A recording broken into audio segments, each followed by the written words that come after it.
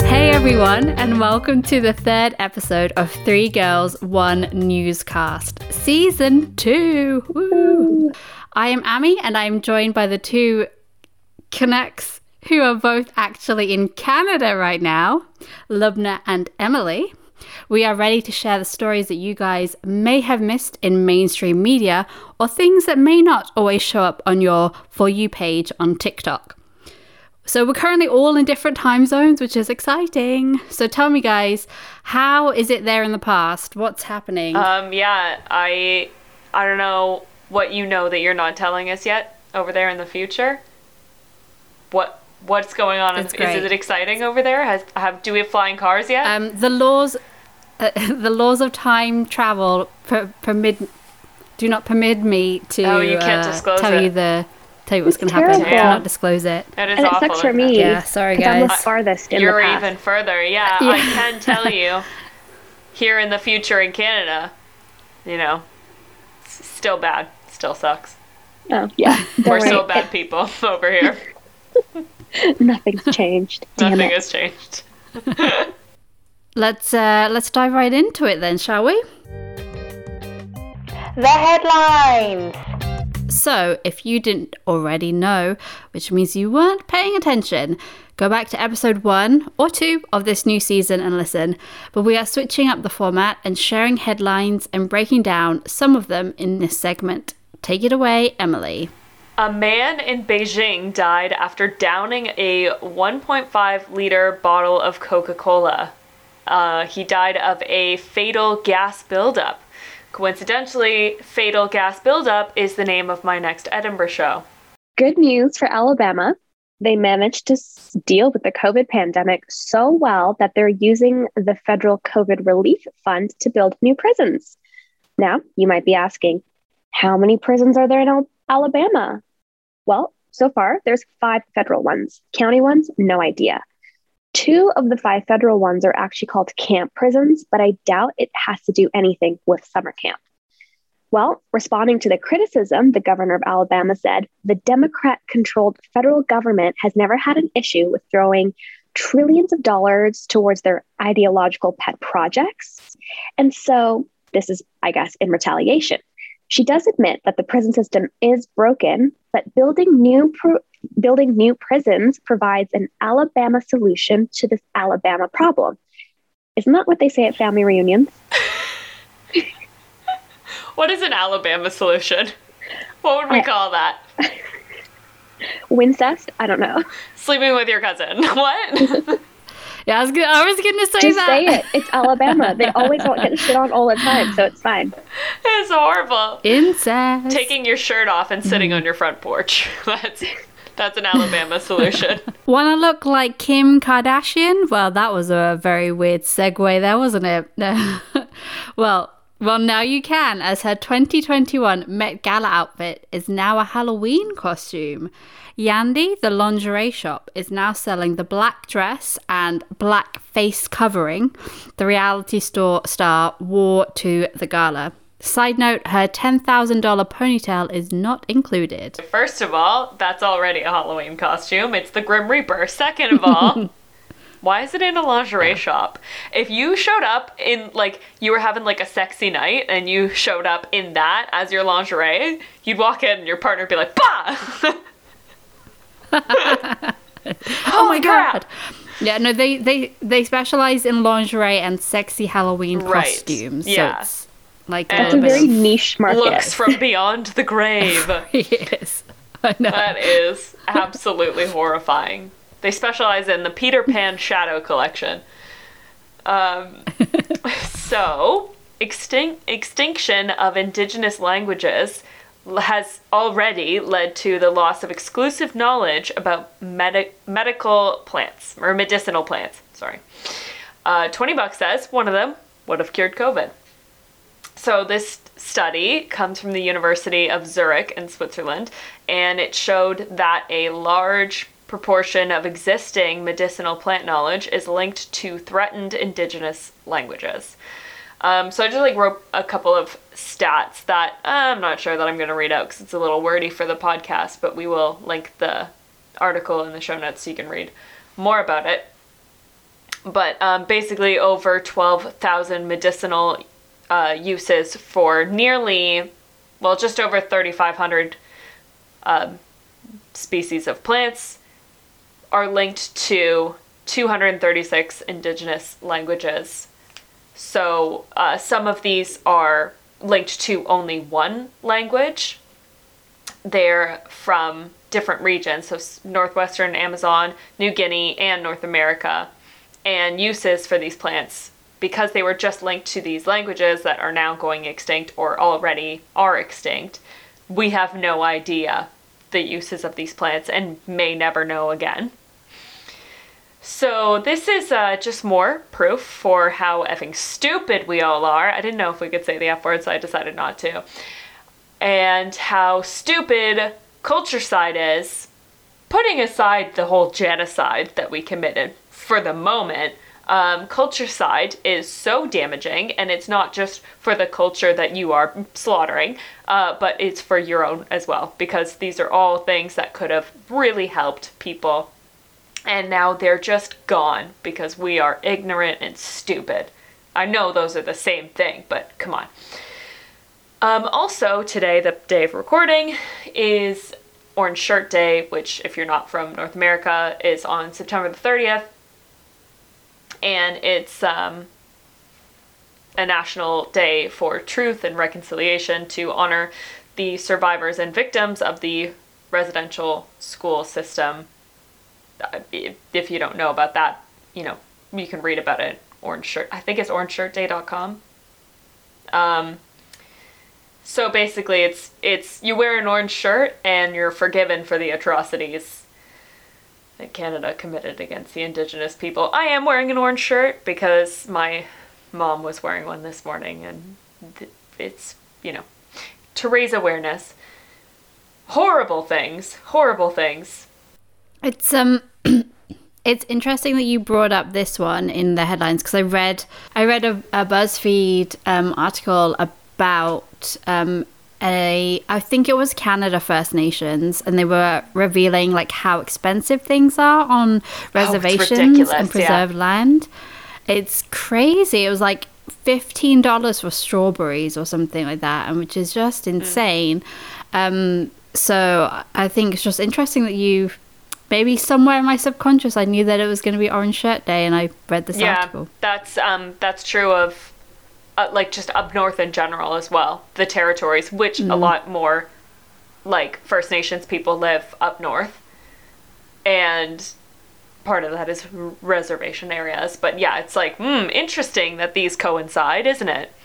Ridiculous how expensive it is. It's like, yeah, there are a lot of really interesting documentaries, and I don't know if they're still there. I remember watching them like 5, 6, 7 years ago on the National Film Board of Canada, which, by the way, does phenomenal documentaries, a lot of it which at least demonstrates a lot of like Indigenous voices, and they talk about how there is food scarcity up north, and that primarily has to do with, like you said, Emily, Cultureside, so losing your Indigenous and traditional way of living. Some of it has to do with animal rights activist groups who don't like Inuit people hunting their traditional food sources, which are whales and seals and things like that.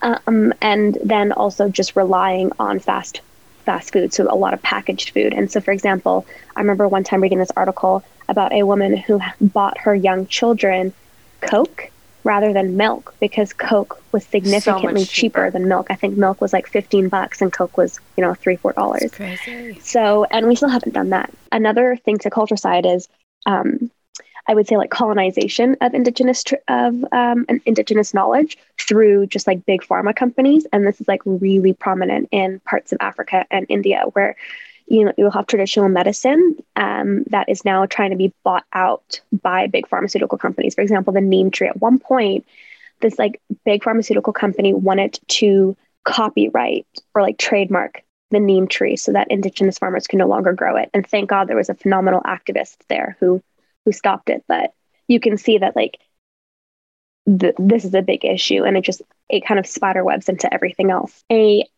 top US general says their presence in Afghanistan was a strategic failure.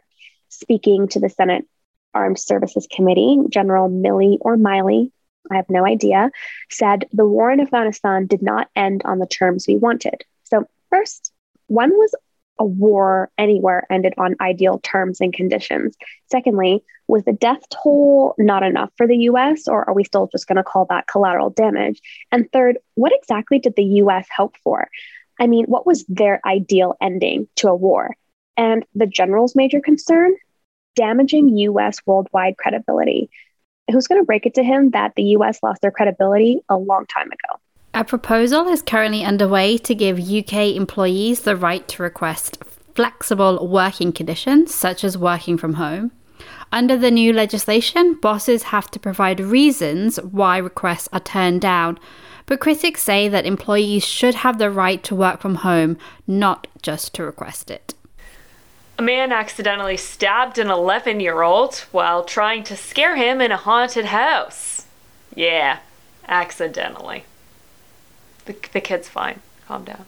Today, September 30th, marks the first National Day for Truth and Reconciliation that honors the children, survivors, families, and communities affected by residential schools in Canada. So this is just building off of what Emily spoke about earlier. It is a national statutory holiday, but don't think that it's anything like Thanksgiving or Christmas.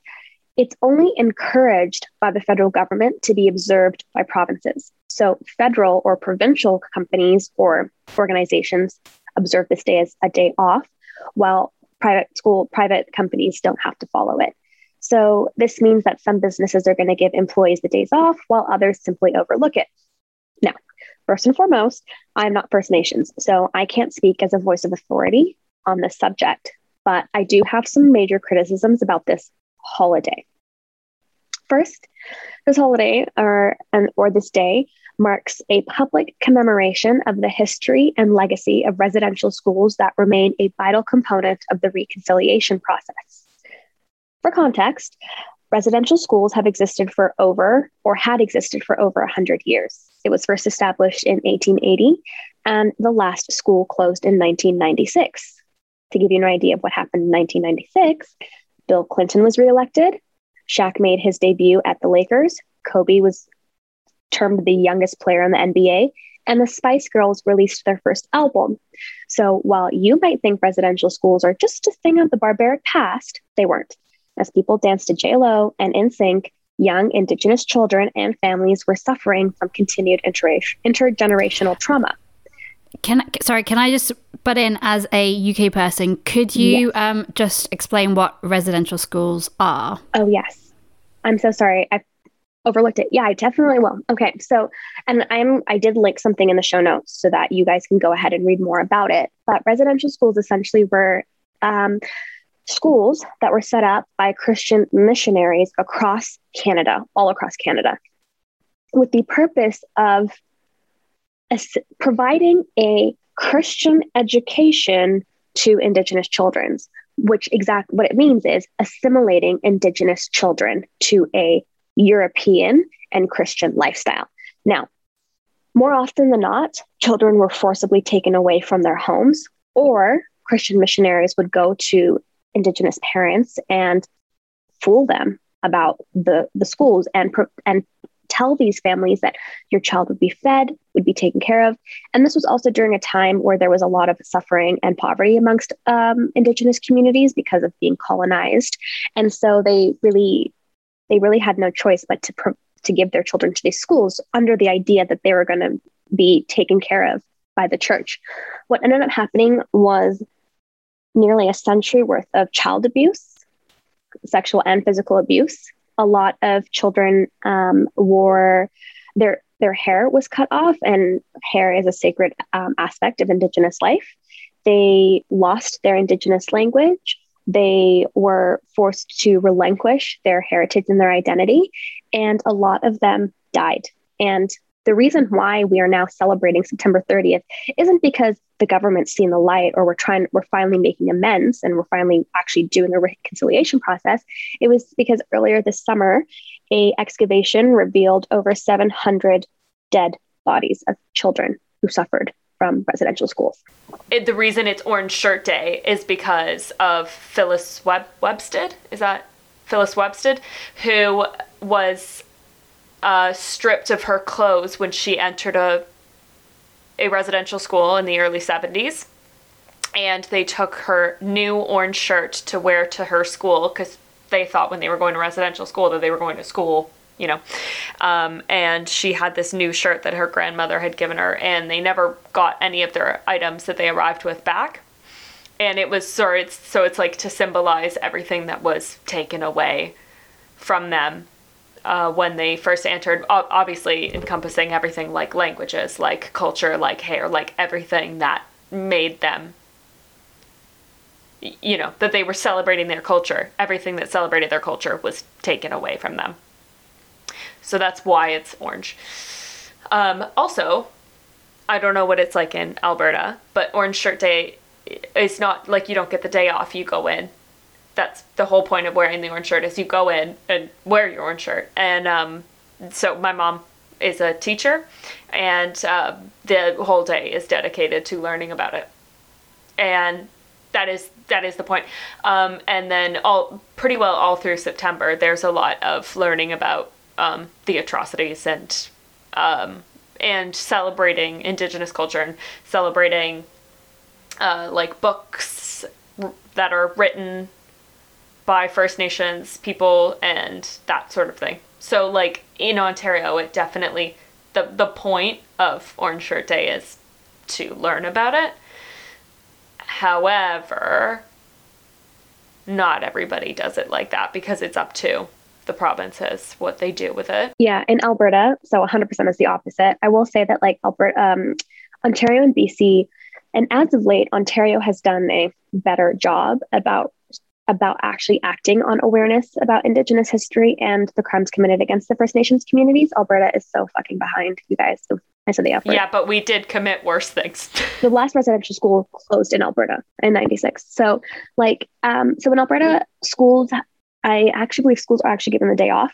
My thing is like, this holiday, I'm calling it a holiday because it's like a national statute or whatever, only pays lip service. And it actually doesn't make people think about the horrors that happen because they don't care. Let's be real. This is the truth. People don't care.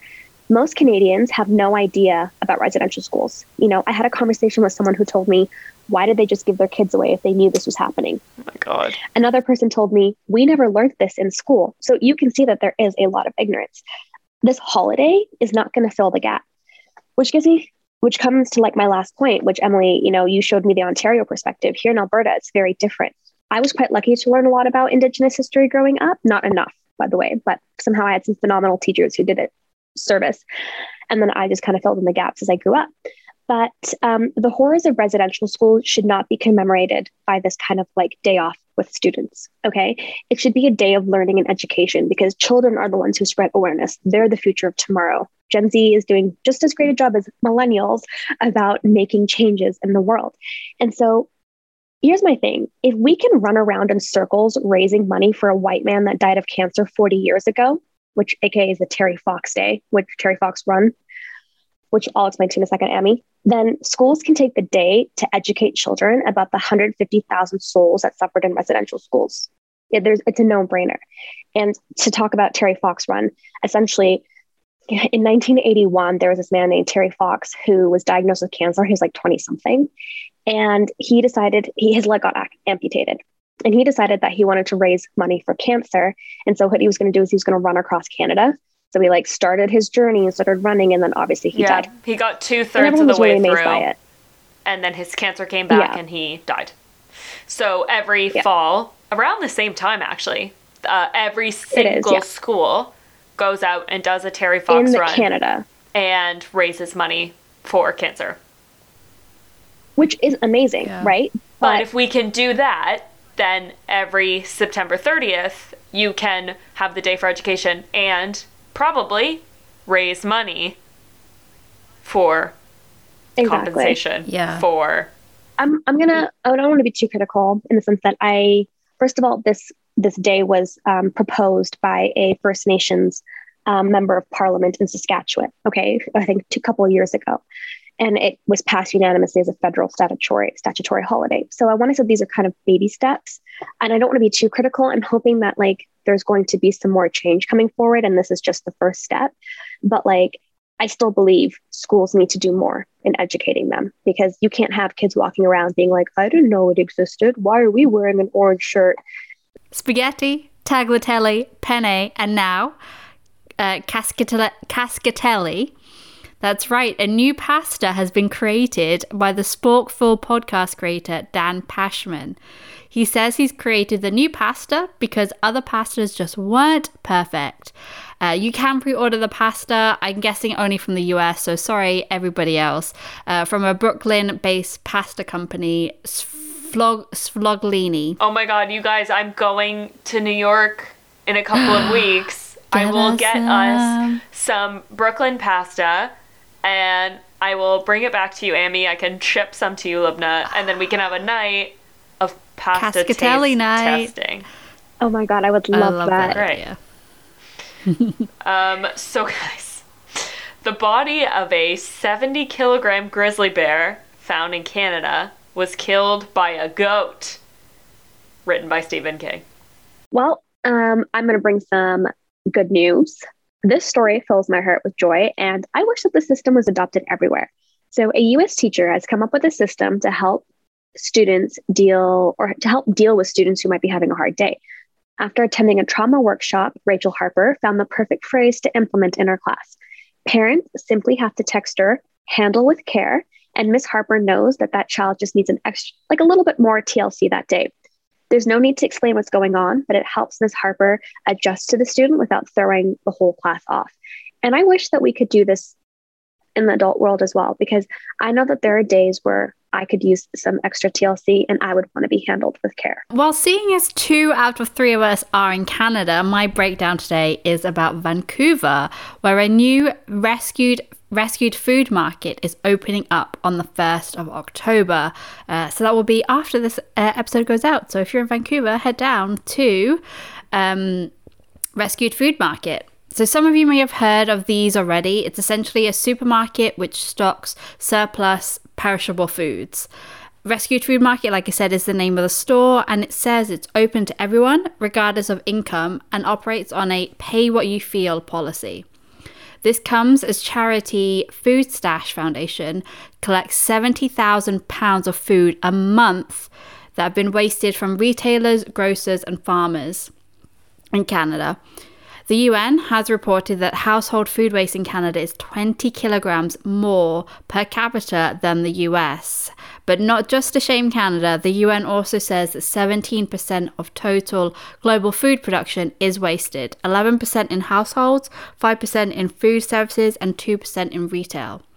Food waste is not just an economic or humanitarian issue, but it's also an environmental issue.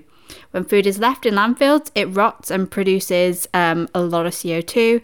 But to be honest with you, I've never been a science reporter, despite my last 2 breakdowns. My last one's about blood donation. But I just wanted to point out these rescued food markets because we often associate climate change activism / just generally doing stuff for the planet as something that requires money. You know, it costs more to buy bamboo cups or metal straws.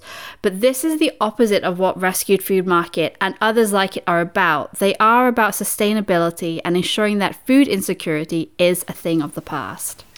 I'm shocked that most of food waste is from the household. Because A, I never waste food. I eat everything. And B, I have been in food service so often, and just watching the food that gets wasted makes me sick. I'm like, oh my God, so much food goes missing, especially when I was a butler, when I was which a butler is basically a server, but you can't talk to people. And watching all of the rich people just not eat and throwing out all of this food made me so sick. So seeing that it's less than half of household waste is Shocking. So I am going to put a bit of a warning here about this statistic because it was very confusing on the UN's website. Globally, around 14% of food produce is lost between harvest and retail. Right. While an estimated percent of total global food production is wasted. So basically, in harvest and retail, 14% of, I guess, the food that's harvested. It was really confusing. It's a confusing statistic. Do you see what I'm saying? Yeah. So that's why I just put the 17% of total global food production is wasted. I'm surprised by the Canadian statistic. I would always expect that Americans would waste more, only because also they have a larger population than us. They're 10 times the population of Canada. So, but it says per capita. Was it per capita? Yeah, it was per capita. Yeah, it's per that's capita. That's some bullshit, Canadians. Like, I don't know. Yeah, what the hell, guys? Yeah, I don't know what it's going on. What? We effing love the environment. That's why we never elect the Green Party. But anyways, what I do when I say to this is, first of all, my sister's in Vancouver, so I'm going to make her go to this place and tell me how it is. Yeah. Secondly, I can give you the address as well. Please do. If you want. The one thing that really reminds me of is, well, first of all, I think Europe and the UK are pretty forward thinking in this particular element, aside from the fact that the UK, for some goddamn reason, uses way too much plastic packaging for all of their produce. I know, it's so sickening. Oh yeah. I do think that, like, I like the idea. I remember I'd go to Morrison's and they would have like a box of wonky vegetables for like half the price. I would never buy it because it'd be too many vegetables for me to eat in like a week, and I hated having to throw that out. Because I always believe that the world is made up to like be beneficial for partners or families of 4. And if you fall below that or above it, it just doesn't work out for you.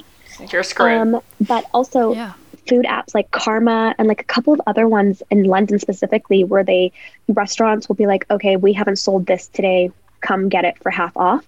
I loved that because I'm like, you're not eating stale food or whatever. It's like something didn't get sold today. And now instead of paying like £4 for like a croissant, I can just pay £2 for it. And they don't waste food and they make money, and I get to eat something that I like without shelling out £2 extra for it. So I wish Canada would do more of that, because I do think that food waste, especially as you said, Emily, in the restaurant industry, is massive, and you could go ahead and kind of, retailers can make money off of it while feeding people. So I think this is a good step in the right direction. Yeah, exactly. Off the record.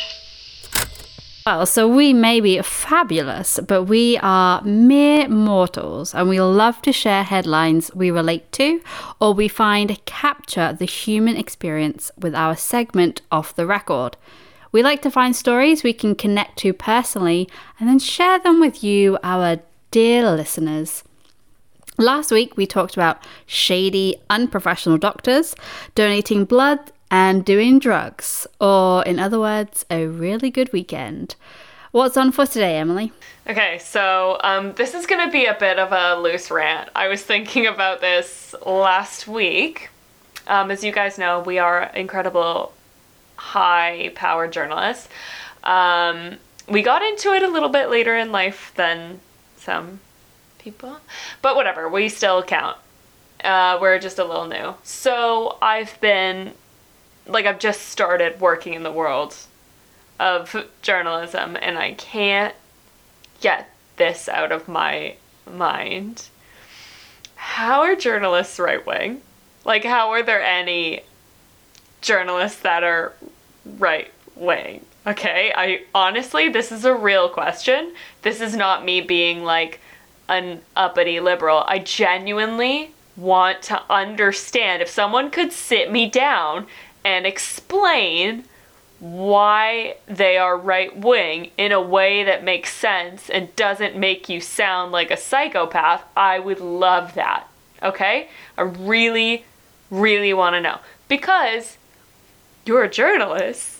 You sit down and you watch the press conferences, so you can see, like Joe Biden say, you have to have a vaccination to go to work or get tested. And you just ignore the second half, and you're like, he's trying to make us stick things in our bodies. And it's like, he wants you to. But there's also an option to get tested if you're going to be a psycho. So how is that taking away your rights when he wants to see if you have a deadly disease before going to work and giving it to people that could die from it? I just don't understand how people can be like, you know what? yeah, I'm gonna go with the right-wing view on this. It doesn't make sense. You see the sources firsthand.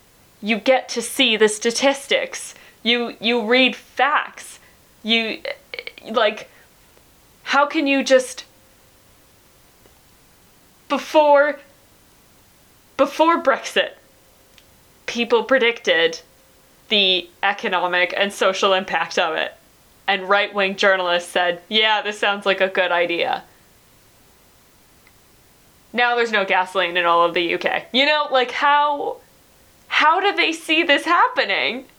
And they're cool with it. And not only are they cool with it, but they promote it to the people that they're doing the news for. How can you see the breakdown of the average cost of life for people, and then you see a minimum wage, and then you go, yeah, let's keep doing that?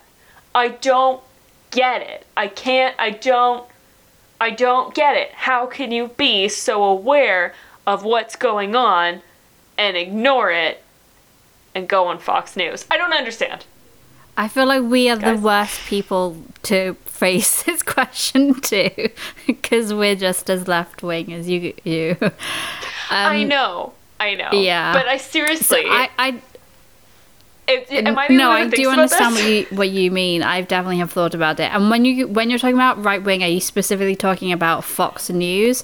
Because I think that there is a difference between Fox News and Well, yeah. The Times. Okay, I don't, because I'm not just talking about right-wing propaganda like Fox News, Rush Limbaugh, those kinds of people, because obviously though I do think they're putting it on a little bit, because I don't think anybody can actually, unless they're sociopaths, I don't think anybody can actually think like that.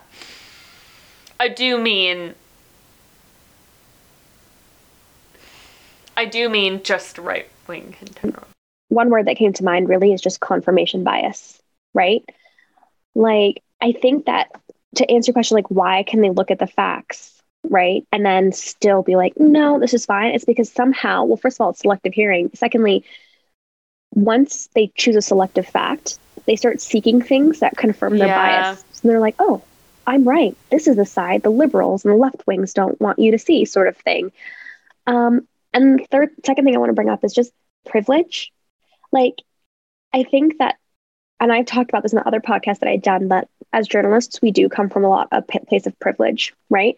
And so these guys can talk about anti-vaxxing and, not raising minimum wage because A, they haven't been impacted by the pandemic. They haven't gotten COVID and died or seen family members die. And second, they're not making minimum wage. They don't need to live on minimum wage. So it's easy for them to sit there and be like, you don't really know what's reality. Open your eyes, sheeple, and all that bullshit. But it does baffle my mind. It's almost like when people are like, the sky isn't blue. And you're like, it is! Look up. Whatever language you want to call it, that's blue. Yeah. So I feel your frustration. I just don't, yeah. I'm not saying that there's not things that I don't criticize about left-wing parties, but left-wing ideals, I don't see how you can't have. Yeah, I know. If you're talking about ideals, yeah, I know what you mean. It's only because we're left wings anyway. Because, I'm not saying that, the Democrats haven't done bad things, or the Liberal Party of Canada hasn't done bad things, or, the Labour Party, because, that went south fast with Jeremy Corbyn.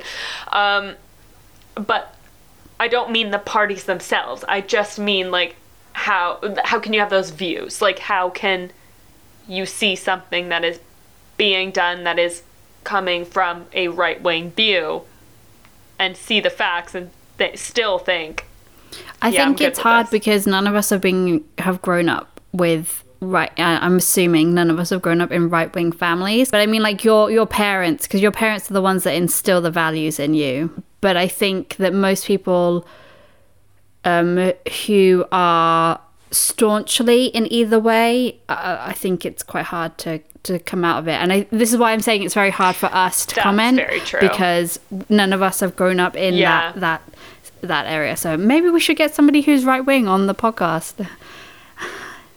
I actually would love that, because I would love to hear their opinions on Yeah. the same stories, you know? Like, that is interesting, isn't it? Okay, well, I read an article a few days ago when I couldn't sleep in the middle of like 2 a.m. I was like, instead of going to Instagram, I'm going to read the news. And I came across this article that talked about, it's not new news, by the way, but newsflash, sedentism is killing us. And the longer we stay stagnant in one position, the higher chances we have for obesity and chronic heart diseases and a stroke. And apparently, this particular article said that the age group for strokes is getting younger and younger because of how sedentary our lives are. So they're seeing a lot more young people, like in their 20s, getting strokes. Obviously, the article didn't really provide any context, but to me, I didn't really need any context because I've always been anti-sedentism. I always have hated sitting in one place for too long because I personally feel like my body is just becomes like all flab and grossness because I haven't moved. And it's only worse because of the pandemic, you guys, and working from home. But leading into that, have you guys heard of the term the Great Resignation? Enlighten us, Lubna. No? Okay. But I like it. I like where it's going. So, well, it's a millennial thing, first of all. Well, I don't want to say it's completely millennial. I'm sure some Gen Xers are actually doing it as well. But which poor Gen Xers, we completely overlook that generation. Yeah. You know, I know they're basically us. They are. My mom's like, "Don't lump me in with the boomers," and I'm like, oh, I know. My uncle tries to be like, "I'm Gen X," because he's like 1 year younger than my mom, and she's like, "You're a boomer. Shut up." My parents are actually both Gen X as well. Are they? Yeah. Of course they are. Your parents are hot. My dad is like the year after boomers, but he's probably more of a boomer mentality than my mum. But yeah, my parents and my aunts and uncles, they're all Gen X. Well, yeah. Anyways, the Great Resignation basically is because of the pandemic, and I think a lot of introspection and time for reflection combined with the foreboding sense of not wanting to go back to actual physical work. A lot of people are just up and quitting their jobs, which ties into what I was speaking about actually earlier before we started recording the podcast. So a lot of people are saying that the Great Resignation isn't just having to do with people not liking their terrible jobs or just being done with working conditions. There's some, particularly employers, who are quite upset. And this primarily relates to, I don't even want to say America, but Canada particularly, about CERB, which was our economic benefits that we got during the pandemic. And so in Canada, if you were laid off because of the pandemic, you could basically receive employment insurance or unemployment insurance, but this was particularly because of your job being lost to the pandemic. And because CERB is still into effect, a lot of people aren't going back to work because they're enjoying their time off. Now, employers are really upset about that. They're like, oh, fucking lazy millennials. But I'm just kind of like, how about this? How about you're burnt out? Which is exactly what I want to talk about today, is feeling burnt out. So in this Refinery 29 article that I read, they talked about burnout is super normal. And I hate that we've normalized burnout. And I hate that I'm a walking token for burnout. Take a shot every time I say burnout. But one quote that really resonated with me was this PR executive who she said that, I saw a meme that said, if you died tomorrow, your job would be posted faster than your obituary. And I was like, damn, that is so true. When you die, they're going to fill your position faster than you can be buried into the ground before they want to talk about your death and how amazing you were. And I thought, I am literally physically ruining my body for, at this point, it's working out to be minimum wage for jobs that I don't enjoy, for companies that don't necessarily value me, all because I'm a people pleaser and I want to save money. And I'm really concerned about how long I am going to be able to just stay living with my parents, which, by the way, isn't even a big deal, especially in my culture. I can stay at home for as long as I want, even after I'm married if I want to. But I don't know. I think growing up in a Western world and even having the experience of living alone, I don't want to do that anymore. But it really resonated with me. And then another comment on another article, which is linked in the show notes, one of the comments said, people should never accept working conditions that do not meet their needs in the first place. Which I was like, privilege much? Like, duh. It's common sense. You shouldn't be treated less than. You shouldn't work jobs you don't like. You shouldn't do this, that. That's an ideal world. But more often than not, people don't have the choice but to deal with shitty working conditions, to work jobs they don't want to do, to be burnt out, to have to do X, Y, and Z. It'd be great if people could up and leave. And I think the Great Resignation is somehow an example of this. And granted, some of these people come from a place of privilege, and that's good. You know what? I don't want to shit on privilege all the time. But if you have the ability to quit your job, do it. Do it for the people who can't. Okay. You don't have to make a big brouhaha about it. You can be humble about quitting your job, and don't do this bullshit of I quit my job and now I make 7 figures living in Bali doing YouTube videos. That's the shit that I hate. But you can quit your job. And we talked earlier, Emmy, about just taking that time to find the job that you like, sort of thing. So yeah, anyways, all I want to say is I'm freaking burnt out, and I've been running on adrenaline since I came back to Canada in July. And those 2 comments really stuck with me, and because I do want to quit my job. And because I specifically chose freelancing to be able to work multiple jobs, but have that ability to work around my schedule and sacrifice an actual proper schedule and benefits and a higher paying salary and job security to be able to have that freedom of knowing that I don't have to work 9 to 5 every day. But that's not happening. I think employers are kind of crossing the boundaries a little bit, and they take advantage of freelancers. They think freelancers are just desperate people who they can add more work onto. Because oh, you're charging a certain fee. And I'm no, we charge a certain fee because we're giving up certain rights as employers or employees. So anyways, I'm going to wrap this up. All I want to say is let's normalize quitting your jobs. Like I said, if you're in a position of privilege to do so, then do it. And we can do so without everyone being oh my God, what are you going to do next? I don't know what I'm going to do next. I don't know what I want to do. I just need some time to have some decent R&R, and then I'll just figure out the rest when I cross that bridge. If you don't put in the work now, you don't set yourself up for future. If you don't have the mindful and meaningful rest that your body needs, then you're not going to be able to go back into work, whether that is doing a job that you really love, or you might realize that actually you're fine doing a 9 to 5 job that you don't like, because then you can have a bit more of a personal life. Some people are like that too as well. That might be what you realize, oh, actually career isn't on my mind, I just want a job for money. So I really like your last point. When you cross bridges when you come to them, don't worry too much about the future. I think the last year and a half has shown that health comes first. More than anything else, your health comes before anything else. Ugh, amen. Stress literally ruined my body this year, so sick. We're fine. Yeah, quit your damn job. I have too many jobs. I should really practice what I preach. I have so many jobs that I need to quit, half of them. But I'm I don't have the money, and what if I lose the connections, and what if I shit? Shut up.